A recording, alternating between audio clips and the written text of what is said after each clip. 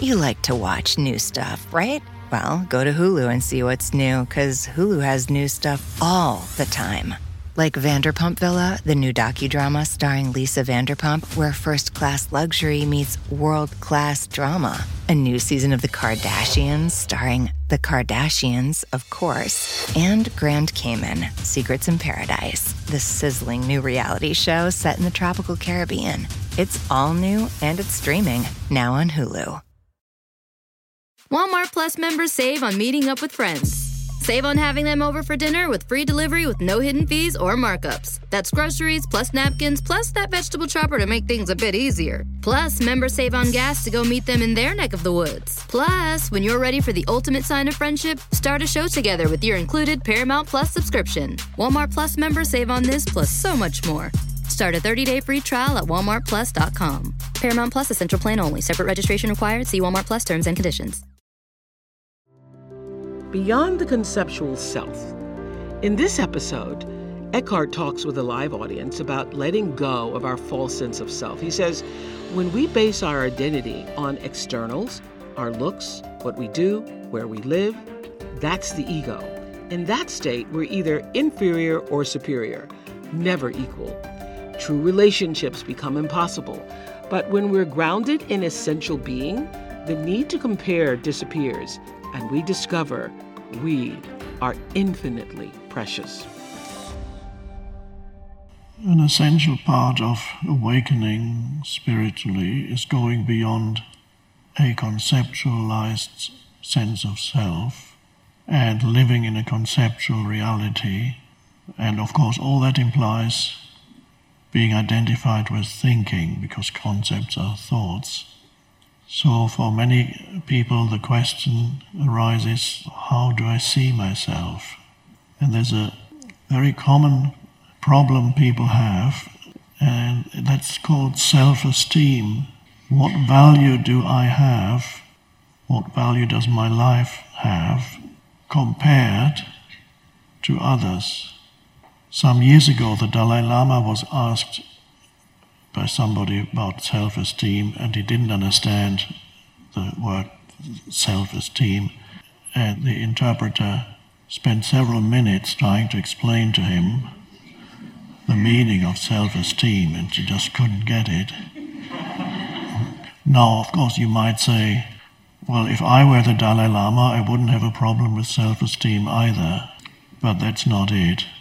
Self-esteem, in the way in which it's conventionally used, is comparative, and it's always connected to ego.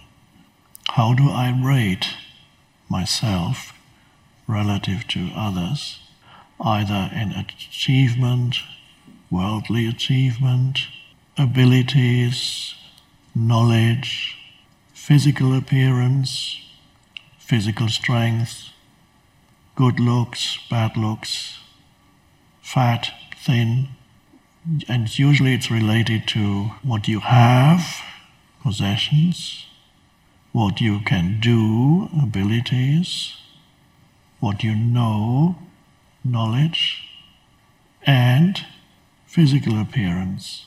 And that's an interesting thing when you look at your life from that point of view.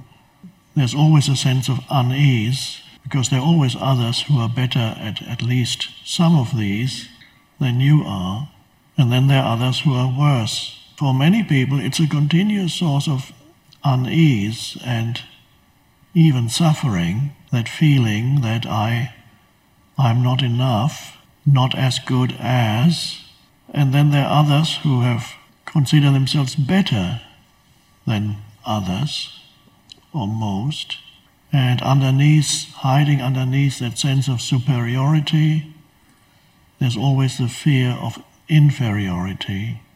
And those who predominantly feel inferior, hiding underneath the feeling of the sense of inferiority, is the hidden desire to be superior. So when you live in an egoic state of consciousness, you always compare yourself to others you meet. And usually you either feel you're superior or inferior. Now, there cannot be a true relationship when you relate to other humans and you either feel superior or inferior to them. Is there such a thing as healthy self-esteem? Sometimes that expression is used. Or is that kind of self-esteem always unhealthy? I would suggest that the only healthy self-esteem is a self-esteem that is derived from a deeper place than any of those things that usually make up a person's self-esteem. How you look, what you can do, your knowledge or your abilities, or even weird things like who you know. The strangest thing make up a person's self-esteem. And sometimes it's based in some kind of reality, of course, and in many other cases it's a total fiction. But the ego needs that. So if you are, let's say, you're not good at anything in particular, there's nothing much that you can do, you're not wealthy, don't have much, don't have a lot of knowledge, haven't read many books, don't look great, and your body is not that great, neither your facial appearance nor your body are that great, what do you do then? I hope there's nobody in this room who thinks, oh, that's me. You like to watch new stuff, right? Well, go to Hulu and see what's new, because Hulu has new stuff all the time. Like Vanderpump Villa, the new docudrama starring Lisa Vanderpump, where first-class luxury meets world-class drama. A new season of The Kardashians starring The Kardashians, of course. And Grand Cayman, Secrets in Paradise, the sizzling new reality show set in the tropical Caribbean. It's all new and it's streaming now on Hulu. Walmart Plus members save on meeting up with friends. Save on having them over for dinner with free delivery with no hidden fees or markups. That's groceries plus napkins plus that vegetable chopper to make things a bit easier. Plus, members save on gas to go meet them in their neck of the woods. Plus, when you're ready for the ultimate sign of friendship, start a show together with your included Paramount Plus subscription. Walmart Plus members save on this plus so much more. Start a 30-day free trial at walmartplus.com. Paramount Plus Essential Plan only. Separate registration required. See Walmart Plus terms and conditions. On this episode of Plant Killers, we'll explore one nation's most notorious fruit and vegetable killer, bad dirt. What makes bad dirt so bad? The answer? The ingredients. But fear not, true crime enthusiasts. This story has a happy ending. New Miracle-Gro organic raised bed and garden soil. It's made with quality organic ingredients from upcycled green waste like compost and aged bark. Unlike the other guys who can't say the same. Looks like bad dirt's murdering days are over, thanks to Miracle-Gro. Join us next time on Plant Killers. First of all, usually the ego would create a certain narrative to compensate for that feeling of inferiority in an attempt to create some sense, at least in one area, of superiority. And one such narrative could be that the world is totally corrupt and I'm not going to take any part in it. Every human is basically evil, implying that I'm the only one who is not. You could also have an image of yourself as far more spiritual than anybody else, because you're free of possessions, your mind is empty because you don't know anything, and you're physically weak because you're spiritually so strong. And then you have a narrative, and that gives you some sense of self-esteem. And then you have even more fictitious narratives that are bordering on delusional, which could be, for example, that you are a reincarnation of King Arthur, the Buddha, Elvis Presley. But no matter what it is, the element of comparison, the comparative element, is always there. Used in that sense, there is no healthy self-esteem. The only healthy self-esteem is not derived from how you look, or how physically strong you are, or your abilities in whatever area, or your possessions, or the knowledge that you have acquired, or any other things, your family background.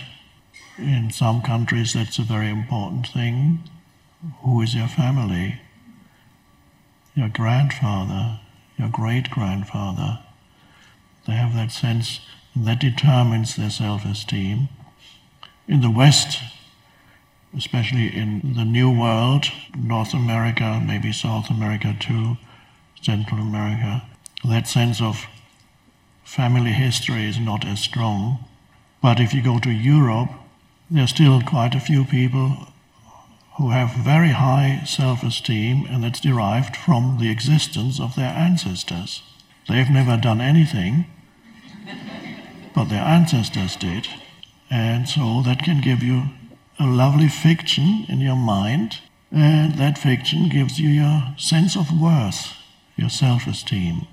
And if you have a title, then that's confirmed by everybody else who calls you by that title. You're a lord or lady.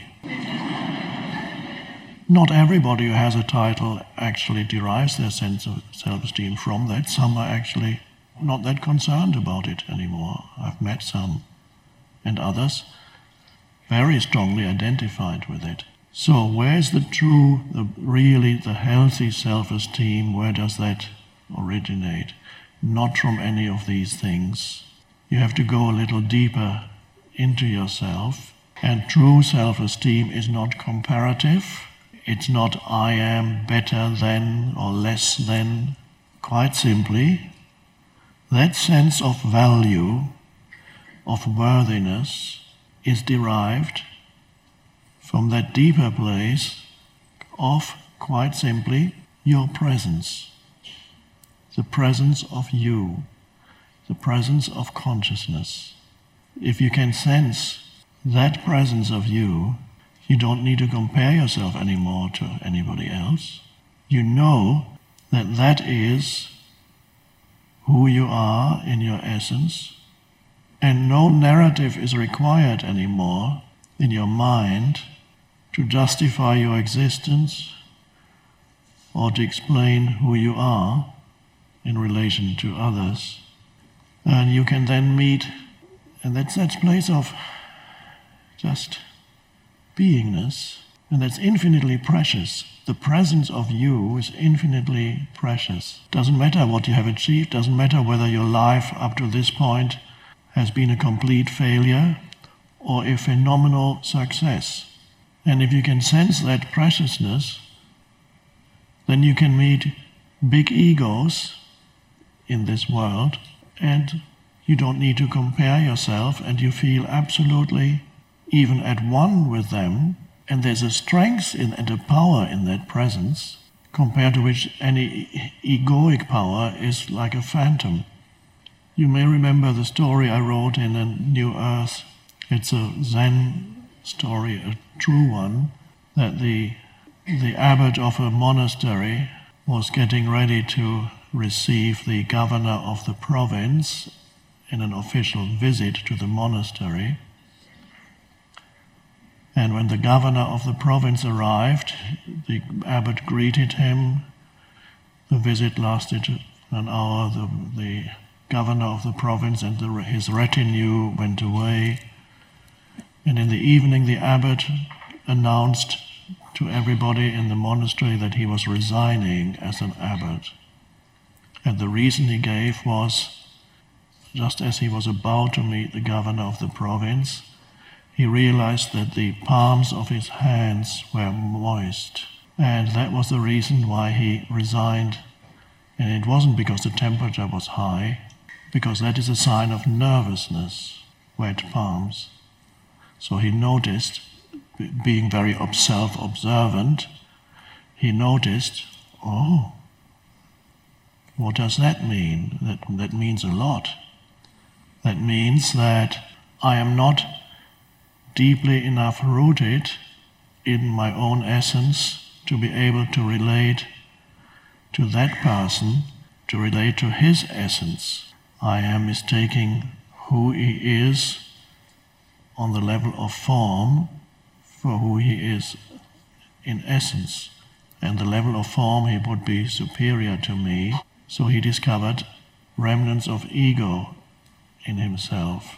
So he went off, and the story is a few years later he came back after he had studied with another, or not studied, but lived with another master. Then he came back and his palms were not sweaty anymore. When your identity, your sense of self is rooted in your presence, in the presence of consciousness, we could call that the egoless state. It's egoless while you are in that connected state of connectivity, and that's far more powerful than any ego. I remember the movies about Kung Fu Master. It was many years ago, a series, and he was always very meek, and he was moving around the United States, visiting places where people are larger than life, like Texas, and so he's meeting all these big egos,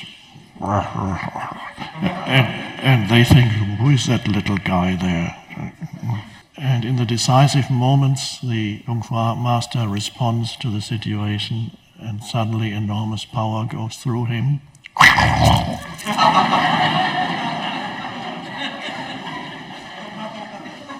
And then he's totally still again. So there's nobody who says, look, see how strong I am? Much stronger than you. No, there's nobody who claims anything, and he takes credit. I had an encounter not long after I experienced the awakening. I was in a waiting room somewhere, and this huge guy came in. Compared to him, I'm just this puny little guy sitting there, and he planted himself in front of me, and obviously enjoying his power. I can't remember what he wanted. He wanted something, and I could sense that sense of presence intensifying.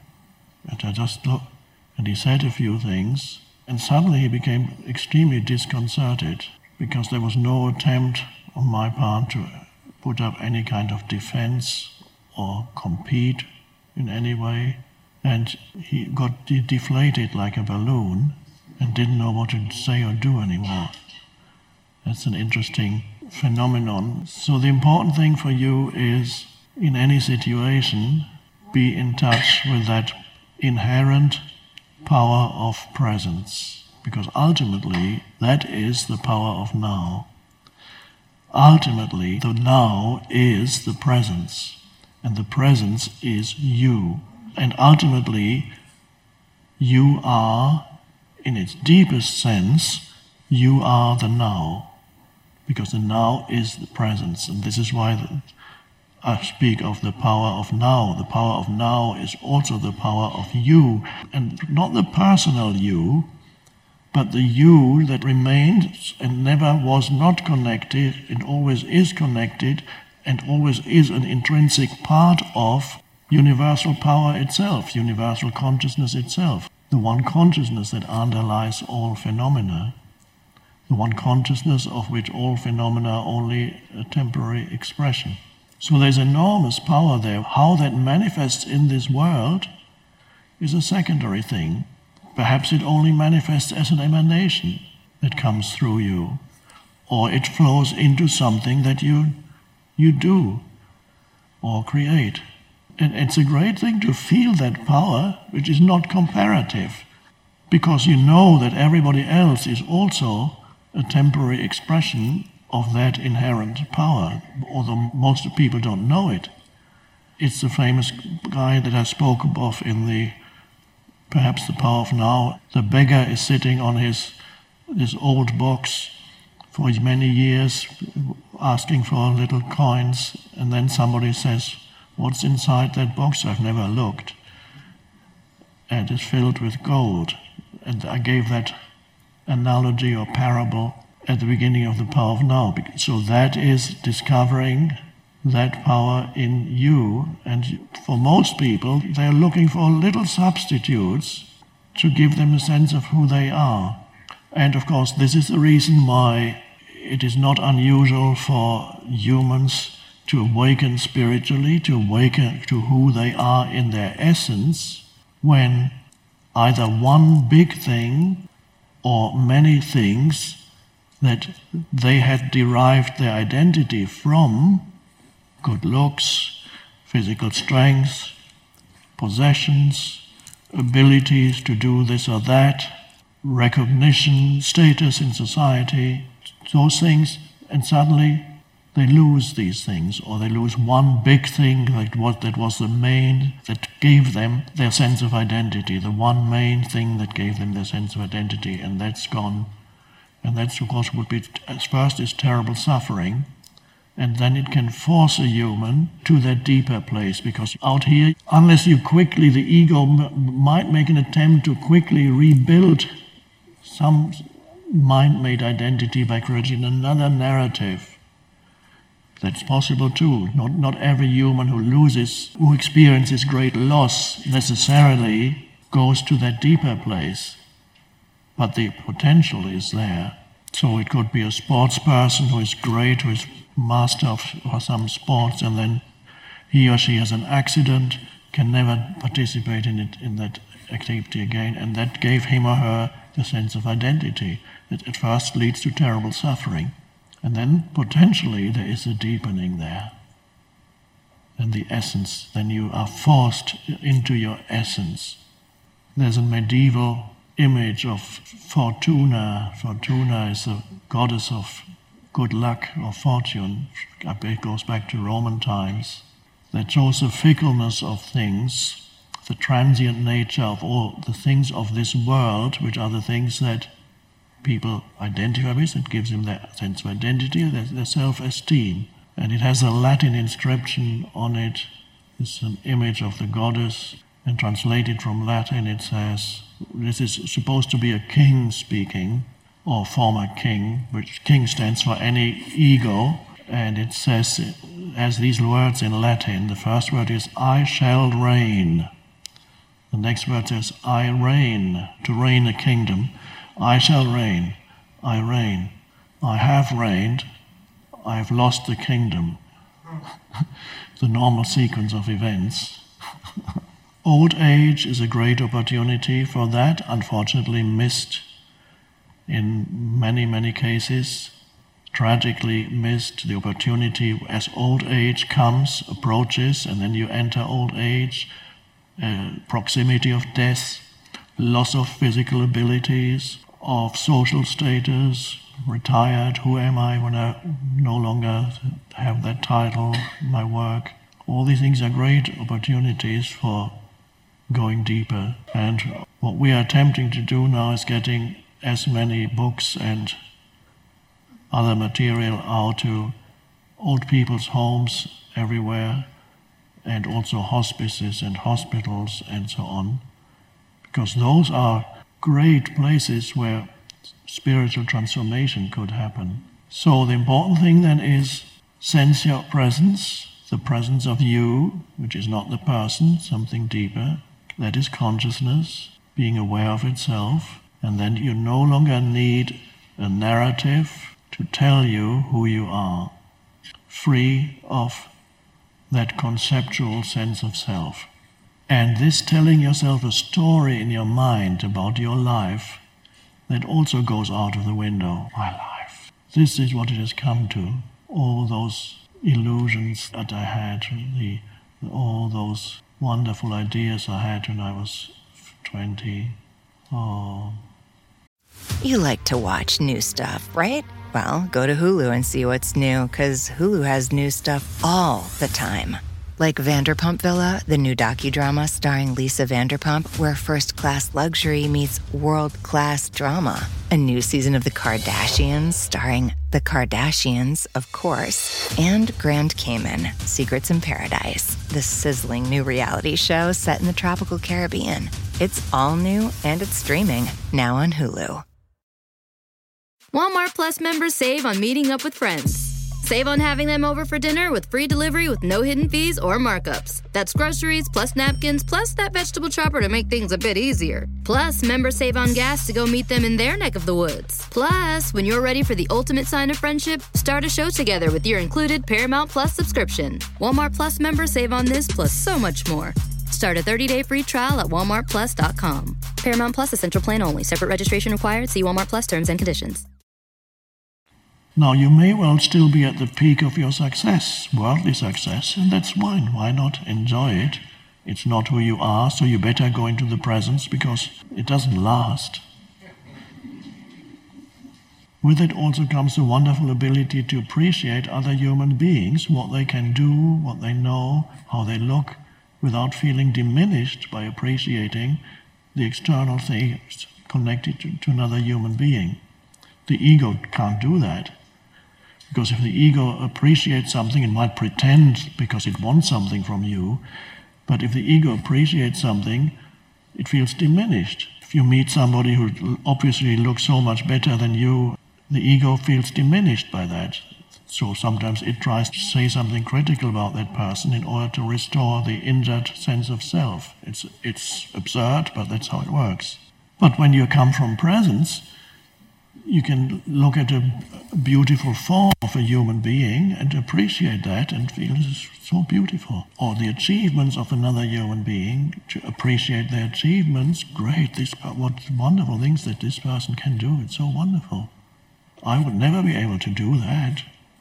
And yet, the fact that you would never be able to do that, because perhaps you're not strong enough or you're not inclined in that particular direction, does not diminish anything of you. So the appreciation of others then comes in, and it's a lovely thing. I even appreciate when I occasionally see people getting into their Ferrari, and of course usually their ego is walking with them, and so the car, and usually it's a red color just to make sure that everybody notices. I love that thing too. It's a beautiful thing that somebody built, and okay, and this ego is enjoying himself. That's okay. And you may find that sometimes very creative people, there are some who have no ego about their creations. They do not derive their identity from what they create. Others have fairly big egos. That happens too. I believe the greatest creators in this world don't have an ego about that. Maybe they have it somewhere else, but not around that. And that sometimes means that they continue to be creative. So sometimes you see this modesty, which is lack of ego in people who have created something really great. Composers, poets, even some scientists, like Einstein, never developed an ego around what he came up with, the incredible realization about space and time. But he never developed this ego as I created that. There was relatively little conceptual self. And he found it absurd that he had become one of the most famous people on the planet, even in his lifetime. He just couldn't, it's so weird. And he talked about the gap between what people think of me and who I am is just incredible. And by the way, that's also the place where you can manifest out of the power of presence. If that presence, if you're linked into that presence, see what the universe wants to, because that presence is the presence of consciousness. Does it want to create something through you? Perhaps it does. But in that presence, everything is already present in an undifferentiated state. So whatever it is that you create externally is like the diluted form of something that in its essence, its concentrated non-form is already there in you. So whatever you can possibly create is already present on some level, on a deeper level. There have been composers who created the most incredible pieces of music, and many of them said that they listened as if it came out of that place of depth already fully created, and they just wrote it down.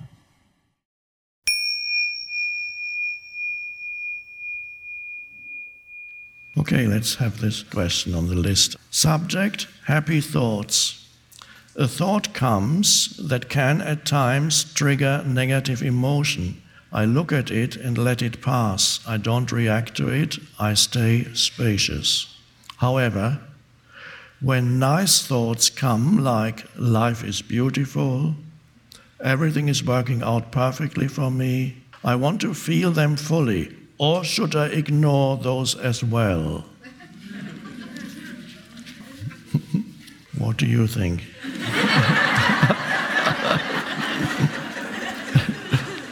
Well, the first thing anybody would probably say, it's more pleasant to have nice thoughts than negative thoughts. It feels better, certainly. The body likes it more too, because negative thoughts influence the body in some way, obstructing the energy flow. You can test it out for yourself. When you feel stressed or got into repetitive negative thoughts, then your body doesn't like it. It reacts. Even mainstream medicine is discovering there is a link between, well, some still say no, but there is a link between your predominant state of mind or consciousness and the physical functioning. Now, you may also find that negative thoughts proliferate and multiply much more readily than positive thoughts. A negative thought wants to proliferate, and it wants to produce more negative thoughts. And then you may find a positive thought is quite happy to stand alone. There isn't the pull towards proliferation of more of itself. A positive thought is much less likely to become obsessive, some that you can't get rid of, than a negative thought. So when you are trapped in the mind, it's very rare, if ever happens, that you are trapped in obsessive good thoughts.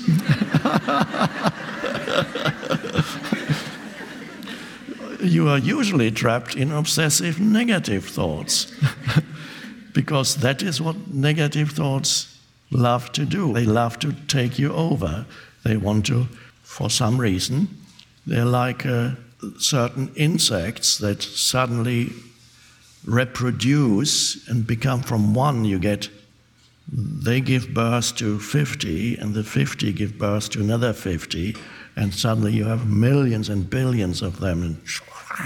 So the difference, a fundamental difference then, is a negative thought is actually, first of all, makes you feel better, is easier to experience that which follows the thought, because often after a negative thought, you just experience the reality of what the thought just pointed to. Life is beautiful, the person here mentions as an example of a positive thought. Life is beautiful. What's wrong with that thought? Because after that thought, you're actually going to have a certain experience of life being beautiful. So the thought was no more than a pointer, a signpost. And that's perfectly fine. You use thought as a pointer. It does not absorb all your attention as a thought. It's quite happy to be just a pointer.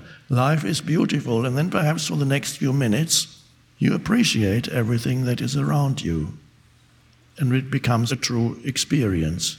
So as a pointer, it can work beautifully.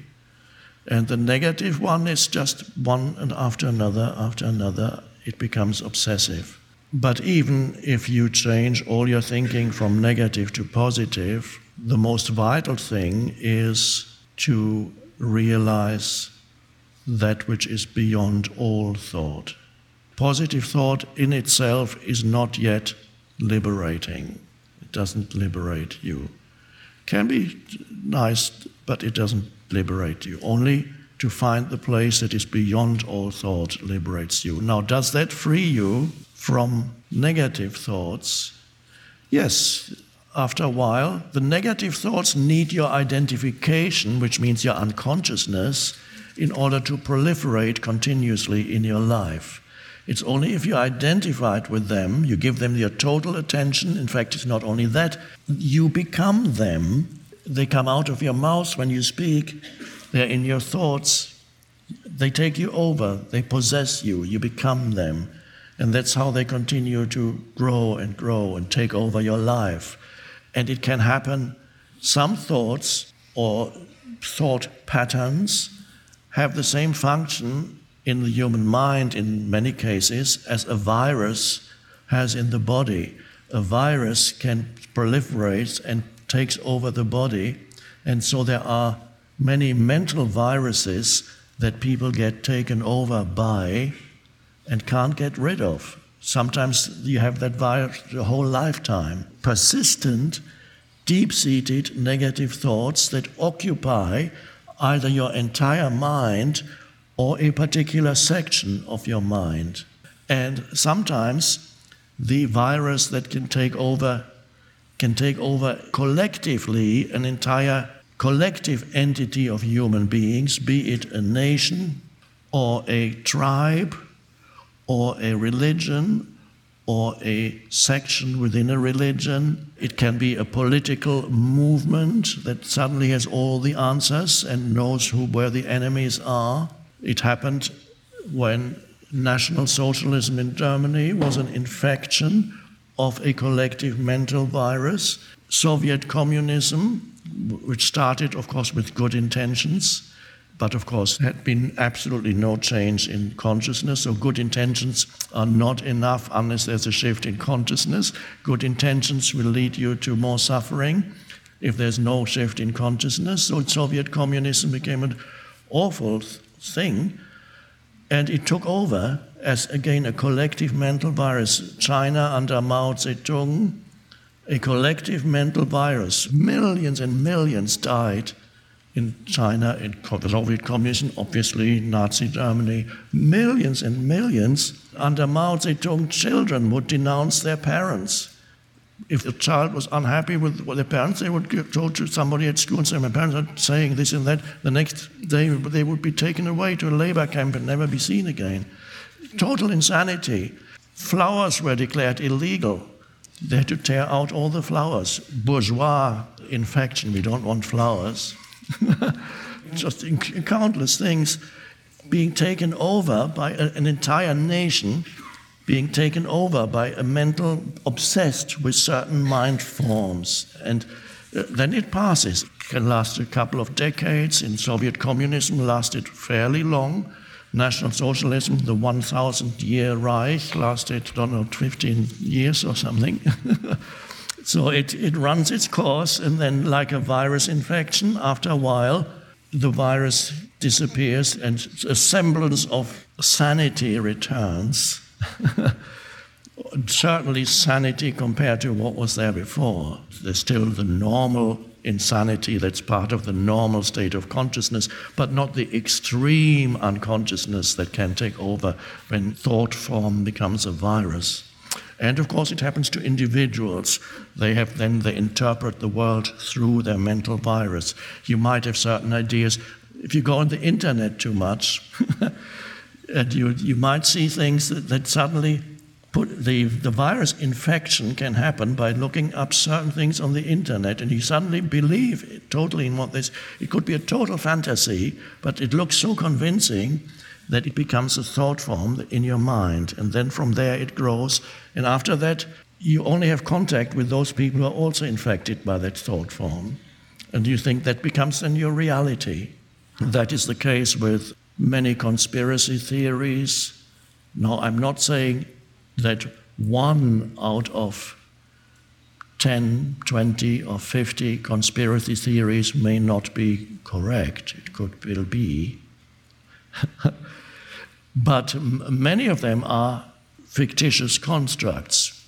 But of course, the world is pretty insane, so it's probably more insane than you realize, and that includes particularly politicians and political power play and so on. So I'm not denying there is no conspiracy.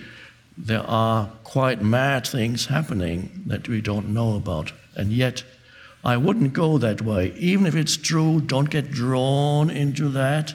Your job is to be present. Your job is to embody a different state of consciousness. You cannot fight unconsciousness on its own level. You have to rise above unconsciousness.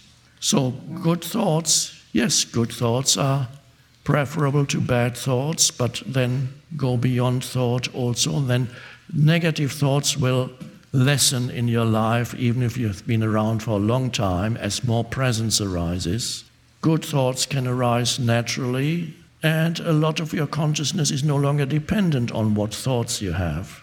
There's just more presence, and you appreciate life through presence rather than trying to convince yourself that you should appreciate life.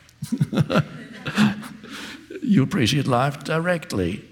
Gratefulness is another important thing. Gratitude is, of course, wonderful, very transformative. Gratitude implies a deep appreciation of what you are perceiving around you. Whether or not you have the thought in your mind that accompanies that says, thank you, it's secondary. And after a while, you don't need thank you anymore, but when you first practice gratitude, thankful can be helpful. When you say something beautiful, thank you for things that otherwise you wouldn't even acknowledge. Thank you for how the light reflects off this table. Thank you for this amazing substance that we call water. Got these little, tiny bubbles in it. And here it is. I can look at it, drink it, it's alive. It's an amazing thing. And you can appreciate it. It's filled with light, life-giving substance. Why not appreciate it? And whether or not you say thank you, it's up to you. Thank you is not the main. The main thing is the act of giving it attention. That again is perceiving it through presence. And then everything is something to be valued that's around you. That's wonderful spiritual practice, and of course, for a while it's a spiritual practice. Then it becomes second nature. That's how you live. So there is some association with certain thoughts, yes, expressing gratitude, but it's not the main thing. The thoughts are more like pointers towards that which is beyond thought. But in many people's lives, the beginning of spiritual practice and realization is that they suddenly realize how much they've been trapped in negative thinking over past years. And they suddenly wake up to their own thought processes, whereas before they were trapped in their own thought processes. That's the beginning of spiritual awakening. If you realize what kind of thought processes have been predominant in your life over the past few years, on every day, through which you interpret other people, the world, yourself, your life, and so on. And that's an amazing jump, because it implies suddenly awareness or presence has emerged, and suddenly you become aware of your thinking. That was my first breakthrough, spiritual breakthrough. It was not a real full awakening. It was a partial awakening that then kind of disappeared again, went underground for another 10 years or more. It happened to me when I was 16 or 17, and my mind was deeply negative in many ways because I'd been unhappy as a child, parents in constant conflict, violent arguments, and even physical violence, and a great sense of insecurity because violence could explode at any moment at home. And we had very little money, so everybody else had more than we did. They had cars, we didn't have a car. They had a television, we didn't even have a television. I didn't realize then how lucky I was.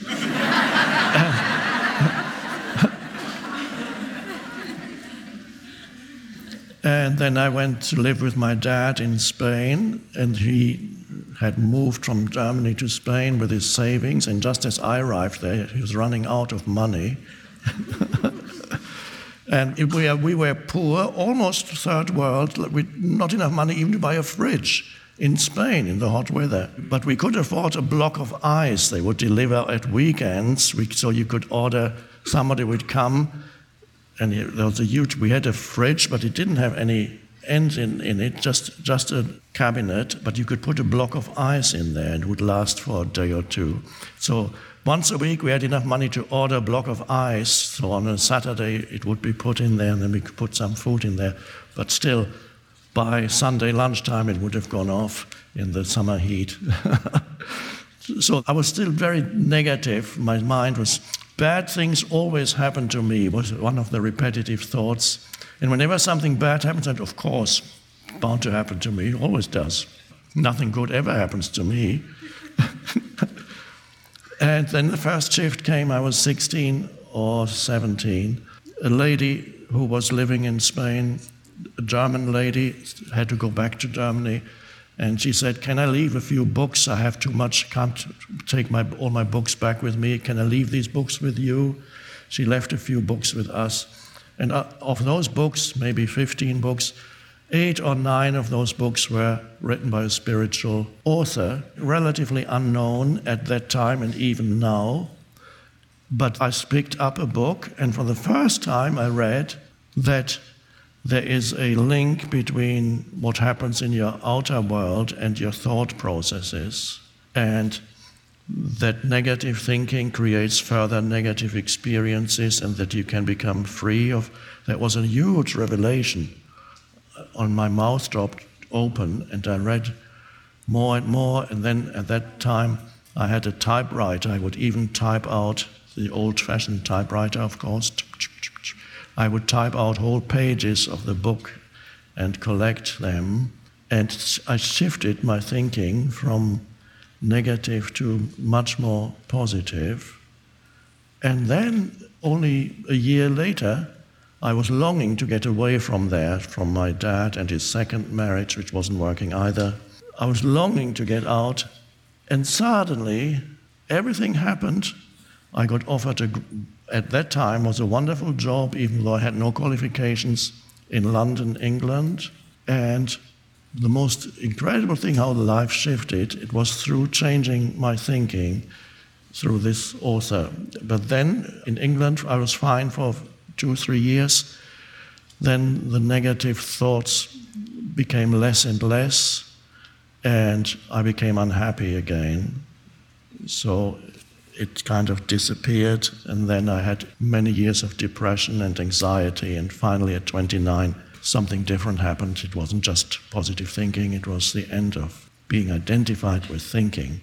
But the first little change happened there, and for many on the spiritual path, that is also the case. And this applies to many people when they first realize what kind of thoughts they have been thinking or habitually think, and then shift comes. That's the period when you put little stickers and labels in your place to remind you of positive things, such as, I love myself. Eventually, you transcend loving yourself, but it can be a wonderful intermediate step between transcending yourself and hating yourself. So you go from I hate myself to I love myself to I am myself. I'm Oprah Winfrey, and you've been listening to Eckhart Tolle, Essential Teachings, the podcast. You can follow these essential teachings on Spotify or wherever you listen to podcasts. If you haven't yet, go to Spotify and follow this podcast. Join us next week for more enlightened teachings from Eckhart Tolle. Thank you for listening.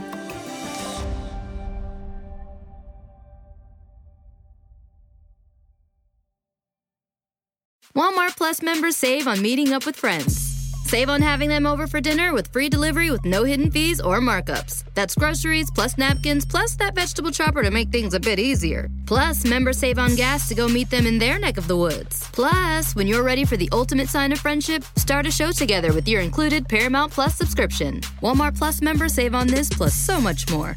Start a 30-day free trial at walmartplus.com. Paramount Plus Essential Plan only. Separate registration required. See Walmart Plus terms and conditions. On this episode of Plant Killers, we'll explore one nation's most notorious fruit and vegetable killer, bad dirt. What makes bad dirt so bad? The answer? The ingredients. But fear not, true crime enthusiasts. This story has a happy ending. New Miracle-Gro organic raised bed and garden soil. It's made with quality organic ingredients from upcycled green waste like compost and aged bark. Unlike the other guys who can't say the same. Looks like bad dirt's murdering days are over, thanks to Miracle-Gro. Join us next time on Plant Killers.